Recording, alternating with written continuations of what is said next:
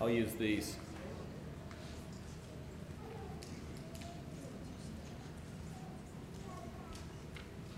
Most awkward sermon of the year, and we get to start off with technical difficulties, right? Sure is good to be here with everyone. A lot has changed since the Bible was written, hasn't it? There are certainly things that haven't changed. Boys grow into men and they start chasing girls for different reasons than they did in their early years. Girls grow into women and they start enjoying being chased, even if you can't tell it from the outside. But for every similarity, it seems like there have been 100 changes. I want you to imagine a fictional young man with me for just a second. We can call him Chuck. I was trying to think of a name that no one would share, so no one would get offended. His story would look pretty different depending on the time in history that he grew up. 2,000 years ago, this young man would have been educated. Say he was a Jew. He would have been educated in the synagogue with other boys. He would have spent 6 half days per week there learning writing and arithmetic, but mainly he would study spiritual things, the Torah. The girls would have been educated at home where they were taught by family members, and at around 18 years old, his family would have picked out for him a young woman to marry. She probably would have been 14 or 15. She would have just hit puberty and been able to start bearing children, and they would have gone through a year-long engagement process. They would have married as teenagers and began their family in that same community, pursuing the same profession as their parents. And while I can imagine that year of engagement would have been a very difficult and sometimes excruciating year for both of them, given the lack of opportunity and the extreme social pressure towards virginity at marriage, there wasn't much they could do about it. And so that kind of is what it was. Now let's imagine this young man had lived only 100 years ago. Things would have changed a lot. His education would have lasted a little bit longer. It would have been co-ed, so he would have had a little more separation from his parents. Dating was still a little edgy back then. He probably would have called on this young lady, but they wouldn't necessarily have gone on a date all on their own. He would have spent some time with her around their family, and this was perceived as progress because in a lot of ways everyone had a lot more choice in the process and what was happening, especially the young women. But with more freedom would come more opportunity for sexual struggles. They probably would have gotten married in their late teens or early 20s, and so they definitely had to learn to exercise a little more self-control. What if Chuck had gotten to date like you? Things are rapidly changing. We all had considerably more freedom to make our own choices and freedom to make mistakes. Most of us were co-ed educated until 18. A lot of us as long as 22 to 24 years old. We have enormous freedom in choosing our future, not just our profession and not just our geography, where we were going to live, but who we were going to be friends with and who we were going to hang out with, and more importantly, who we were going to date. And there's a really good chance most of your parents didn't meet your spouse until you were already pretty smitten and not planning on changing your mind. The number is rapidly changing, but females today hit puberty around 10 to 11 years of age. They're not expected to marry into their mid to late 20s. It's not abnormal for this to go on to an even older age. So most of us dated longer, 10 years or more maybe, experienced more freedom than we ever had before. And we did so in a society that's saturated with sexual advertising and sexual agendas and lowered sexual inhibitions. Birth control is easy to get, and sex and pornography usage is assumed. Let's all just admit that it's very difficult to make wise sexual choices, and it doesn't seem to be getting easier as time goes on. We struggle with it today as adults, and we see our children assaulted by it even more than we ever were. And it's easy to throw our hands up and begin making concessions. It's easy to begin to expect failure and move into damage control mode. I'm afraid we often find ourselves, without really speaking it, or without maybe even giving it any real deliberate thought, lowering our expectations. If we or our children had to fail in a direction, pornography would probably be the least damaging of the options we tell ourselves. After all, no one's getting pregnant watching porn. No one's getting STDs watching porn. No one's getting their heart broken watching porn. No one's getting their securities taken advantage of watching pornography. And we know that it's wrong, but it's assumed to be the lesser of two evils. And in fact, some of you, maybe more than we would like to admit, regularly watch pornography or read a lot of erotic literature that's designed to create sexual arousing images in your mind. And I would guess for those of you who do, you know that it's wrong, but you feel like it's better than the alternative.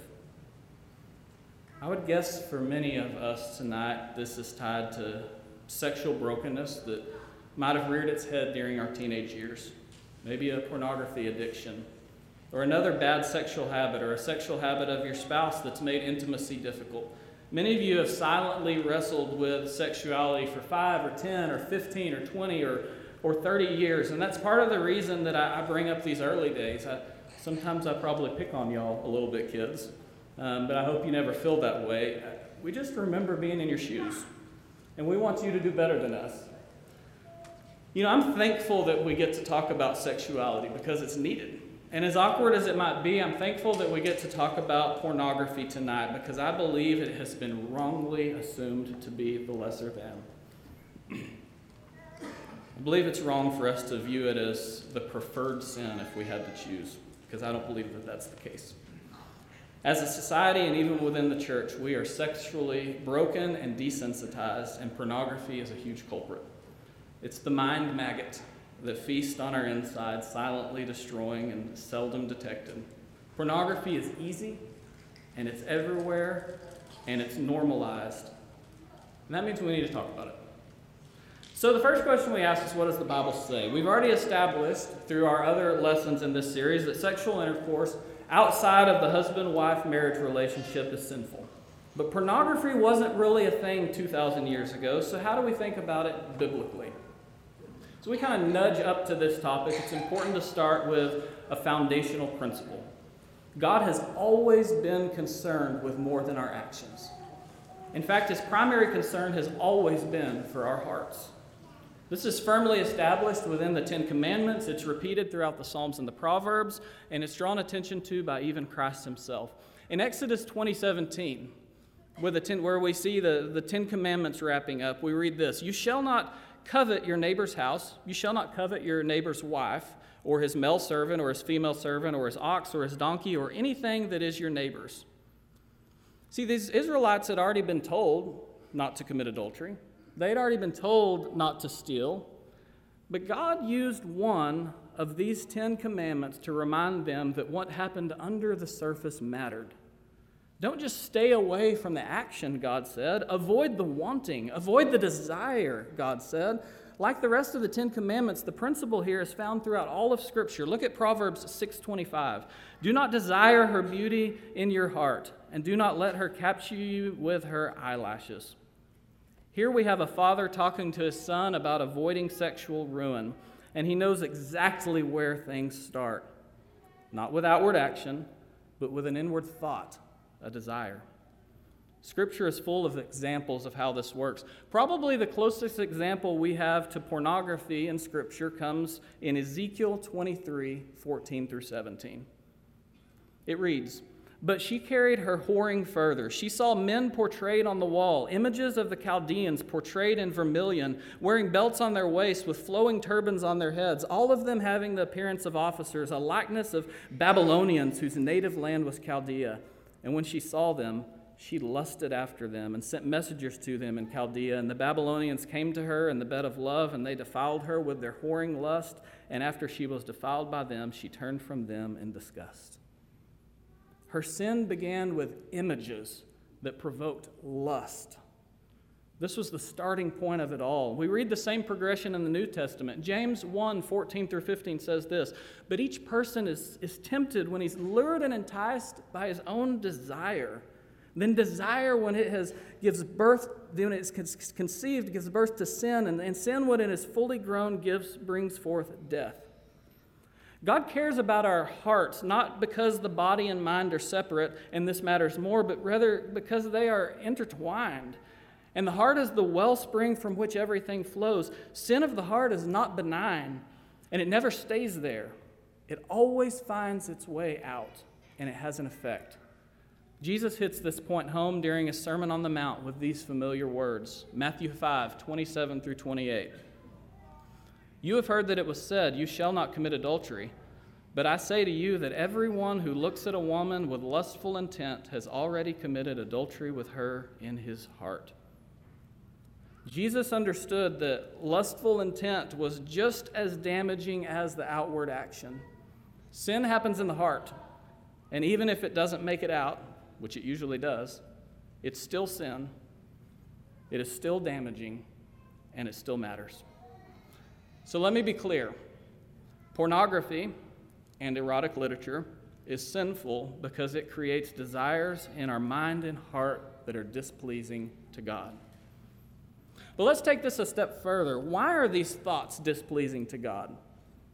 Because sex is good, and even sexually broken thoughts undermine the God-given blessings found in sex.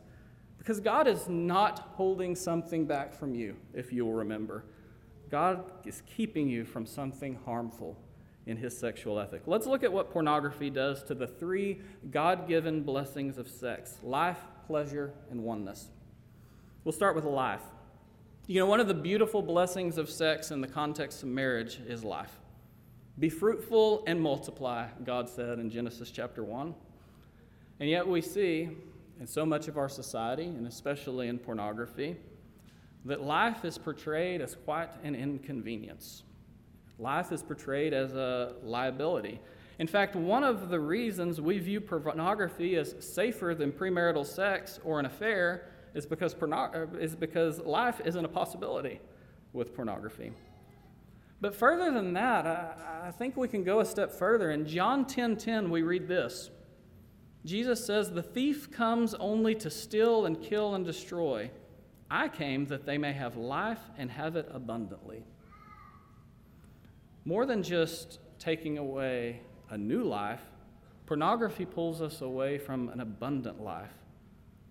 Unfortunately, it's not a harmless image on a screen, but an image of a real-life person whose abundant life is being destroyed, often through abuse and drugs. Communities around adult stores are fraught with crime. Crimes that are sexual in nature are almost universally associated with pornography use.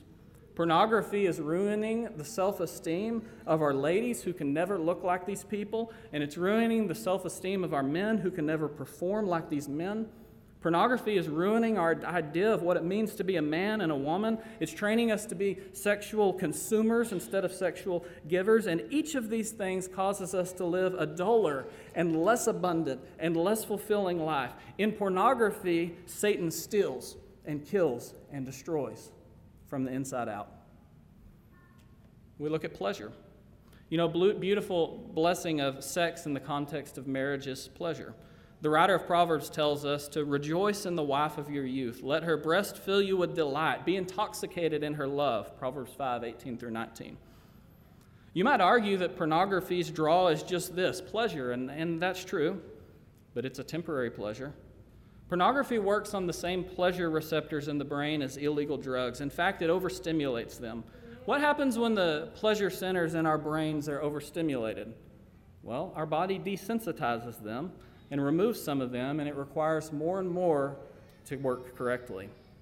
This is why we find pornography use often moves to pornography addiction. This is why we find that pornography use often escalates into more and more aberrant forms, ending up promoting violence and oppression and crimes against children. This is why an alarming number of men, especially young men, are struggling now with erectile dysfunction. Don't fall for the trap of pornography bringing pleasure, because pornography destroys it. Or we look at oneness. Probably one of the most profound blessings in the context of marriage is oneness. In Genesis 2, we read that the two became one flesh. And this reality has been confirmed biochemically with modern medicine. Women release oxytocin and men release vasopressin during sex. Oxytocin is also released during breastfeeding, and it's responsible for forming a bond between a woman and her child, or a woman and the person who she has slept with. The vasopressin molecule, it works similarly for men. Sometimes it's called the monogamy molecule, and it does a similar thing with him. When these bonds form and then are broken, deep emotional pain is the result. And the more that they are broken, the less the person is able to form this bond.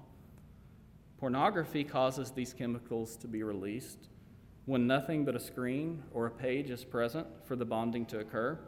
And in a similar way as before, these pathways become less effective over time. And what this does is it diminishes the oneness between spouses if you're married, and it decreases the experience of oneness with a future spouse.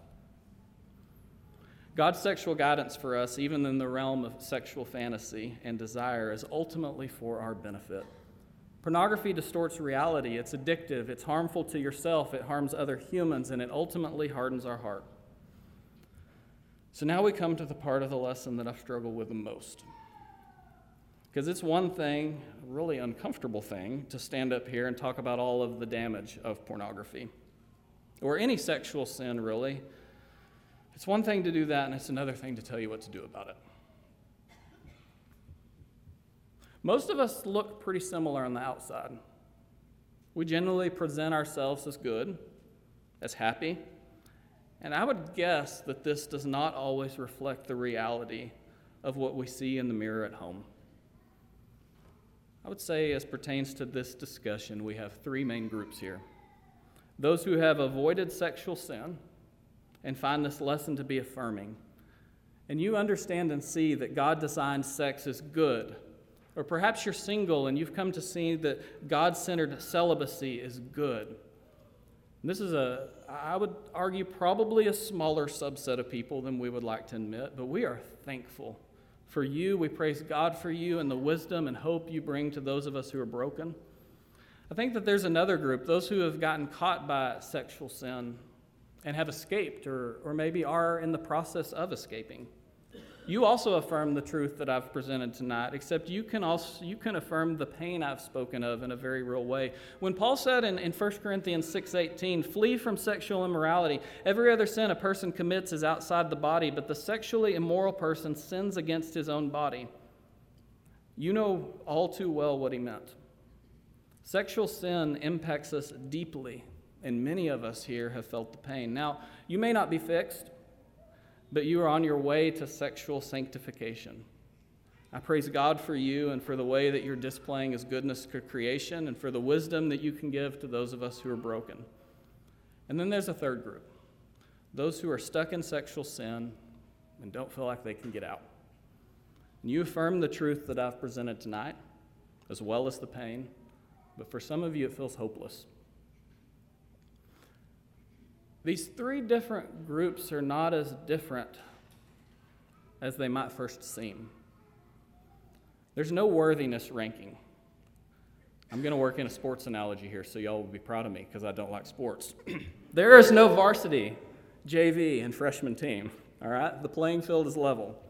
We're all broken and wounded, even if it's in different ways. Romans 3:23 says this, "For all have sinned and fall short of the glory of God." So I think that we need to start here and we need to turn off this taboo, behavior-based sin ranking system.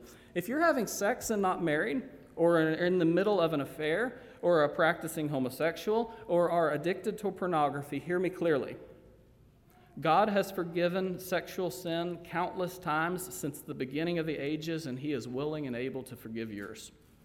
Jesus gave His blood for it.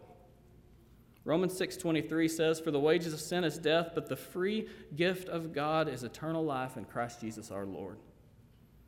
Your sexual sin will have consequences that you likely won't be able to escape. If you're having sex and not married, it's going to affect your marriage. If you're having an affair, it will affect your marriage and your children. If you're looking at pornography, it's going to put scars on your heart and make future relationships different, and it's going to damage the current relationships that you have. But it can be forgiven, and if you have been baptized and covered by the blood of Christ, it has. Forgiveness doesn't wait and kick in when you have all of the sin in your life killed. In fact, look at what Paul writes in Romans 5:10. "For while we were enemies, we were reconciled to God by the death of His Son." While we were enemies, I love the language of Paul in Colossians where it says that our life is hidden with Christ in chapter 3, verse 3. It's important at the onset of this conversation to be very clear. God is not afraid of your brokenness. He's not unwilling to help because of the nature of your sin, and He doesn't attach strings to your salvation. At least we say He doesn't, but even that we wrestle with. In fact, quickly after verse 3, Paul writes in Colossians 3:5, "Put to death, therefore, what is earthly in you, sexual immorality, impurity, passion, evil desire, and covetousness, which is idolatry." So I ask myself this: if our life is hidden with Christ, why does it matter? Why does He care? It would seem as if there kind of are strings attached. And so I wonder, why does He instantly call us to this? Let me propose a couple of different reasons. First of all, I think that we glorify God in our bodies in the way that we live. When we live different than the world, they can't help but wonder how and why and want to be a part of that. Secondly, I think that we can live fuller and more joyful lives when our sin is put to death. We've made this amply clear in the case of sexual sin. God wants what is best for you, and Satan wants to steal it. So we can open our eyes and we can look at the damage that our culture's sexual ethic is doing to people in society, and that becomes clear. And finally, God knows that our daily choices shape us. He continues to give us choice. And if, even after baptism, we continue to submit our bodies to sin, Satan can harden our hearts again. And this is where I want to get really practical tonight, because the line gets pretty blurry. How do we know if we're saved or if we're living in rebellion? You can look at pornography and be saved, but what if you don't stop looking at pornography? Does God eventually turn His back on you? My answer to that is no. But continually looking at pornography will cause you to turn your back on Him, as will persisting in any sin. Paul actually uses this language a lot. In Galatians chapter 6, verse 8, he says, "For the one who sows to his own flesh will from the flesh reap corruption, but the one who sows to the Spirit will from the Spirit reap eternal life." So if you continue to plant the seeds of the flesh, that's what you're going to harvest. Or in Romans 6:19, Paul states it like this: "I'm speaking in human terms because of your natural limitations. For just as you once presented your members as slaves to impurity and to lawlessness, leading to more lawlessness, so now present your members as slaves to righteousness, leading to sanctification." We see it again here, but in different language. Every day we choose who we're going to present our members to. God's desire is our sanctification. Sanctification is the long-term change that occurs in the life of a Christian that makes us holy and makes us look more like Him. Church, you are always being formed into something, and your daily choices are going to determine whether you're being shaped to look like God or to look like sin. And persistent sin can harden our hearts and turn us away from God. But the flip side is also true. Persistent presentation of our bodies to God leads to sanctification. Sowing to the Spirit yields a harvest of eternal life. Now, we often think this means that when we do good things, the balance skews towards God, and when we do bad things, the balance skews towards Satan. In other words, we think that if we just navigate away from that page that we know we shouldn't be at on our computer, then we get a point. But if we stay on that page, then we lose a point. And there's this big points system piling up, and what it matters is at the end of the ages is who did you present yourself more to, God or Satan? And I really think that that's a misnomer, because what we're looking at there is self-control. Okay? Self-control is great. Self-control is a fruit of the Spirit, but it's very different from an act of submission to the Spirit. If self-control, if outward actions, if choices could fix us, then the Old Testament law would have been sufficient for people, but it wasn't. Presenting our members to God, sowing to the Spirit, means subjecting ourselves to His working. And I believe this is best done through 3 spiritual disciplines. I could argue for more, but I'm going to stick with 3 tonight. The first is scripture reading and meditation. In Luke 4, 1 through 13, Jesus is tempted in the wilderness, and in response to every temptation of Satan, Jesus responds with scripture. It is written. In Psalms 1, we read about the man who meditates on the Word of God, and he's spoken of as a tree who's planted by streams of water, someone who is rooted and stable and nourished. When we press our hearts into the truth of God's Word, we subject ourselves to Him and allow Him to work. The second is time with God and prayer. Jesus did this all the time. In Romans 8:26, we read that in prayer, the Spirit intercedes with groanings too deep for words, interceding for us when we don't know what we even need. Jesus made a frequent habit of prayer. In Mark 1:35, we read of Jesus retreating to a desolate place to pray, and he did that over and over again. In fact, when he taught his disciples how to pray, he said, this is something that you go and that you do in private. When we pray, we open our hearts to God, and He can work. And the third is living in accountable Christian community. If the church is the bride of Christ, like Paul says in Ephesians 5, then being part of the church is how you will grow in your covenant relationship with Him. In Galatians 6:2, we're called to bear one another's burdens. In James 5:16, we're called to confess our sins to one another and pray for one another that we would be healed. The people of God are a powerful part of His tangible working in this world. And when we subject ourselves to the church, we open our hearts to Him. So I don't want to sound trite and I don't want to sound simplistic, but I do want you to understand this. You can't fix your sin, but you can do things that allow Him to fix it. And Scripture and prayer and Christian community are 3 of the big ones. You know, there isn't a magic wand that we get to wave and make our sin disappear. Jesus makes the guilt of our sin disappear when we are baptized. But releasing the hold that sin has on our heart is a process. Romans 6:19 said that presenting our members to righteousness leads to sanctification. So here's my advice to those of you struggling with sin. See the big picture. A plant isn't harvested the day the seed is sown. You may sin and think that it doesn't matter much today, but it has great potential to grow as you continue to sow and water. But the flip side is also true. You may be sowing to the Spirit and feeling like it isn't making a bit of difference. But I can guarantee you that God is working in those planted seeds to grow something great. We are not in an off-again, off-on-again relationship with God. We are either moving further from Him or closer to Him on a large spectrum. So I would encourage you not to let a single mistake or even a stack of mistakes cause you to lose hope, or especially not to cause you to stop fighting.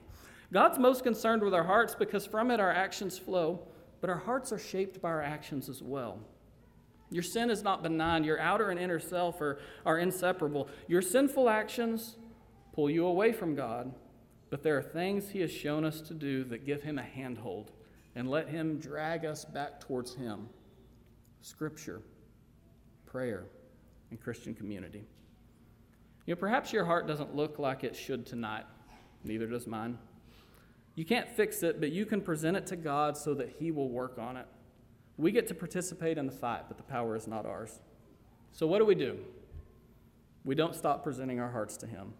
Maybe you're struggling with pornography. Maybe it's another sin. I would encourage you to not surrender. Don't pretend like it's okay. Don't ignore it.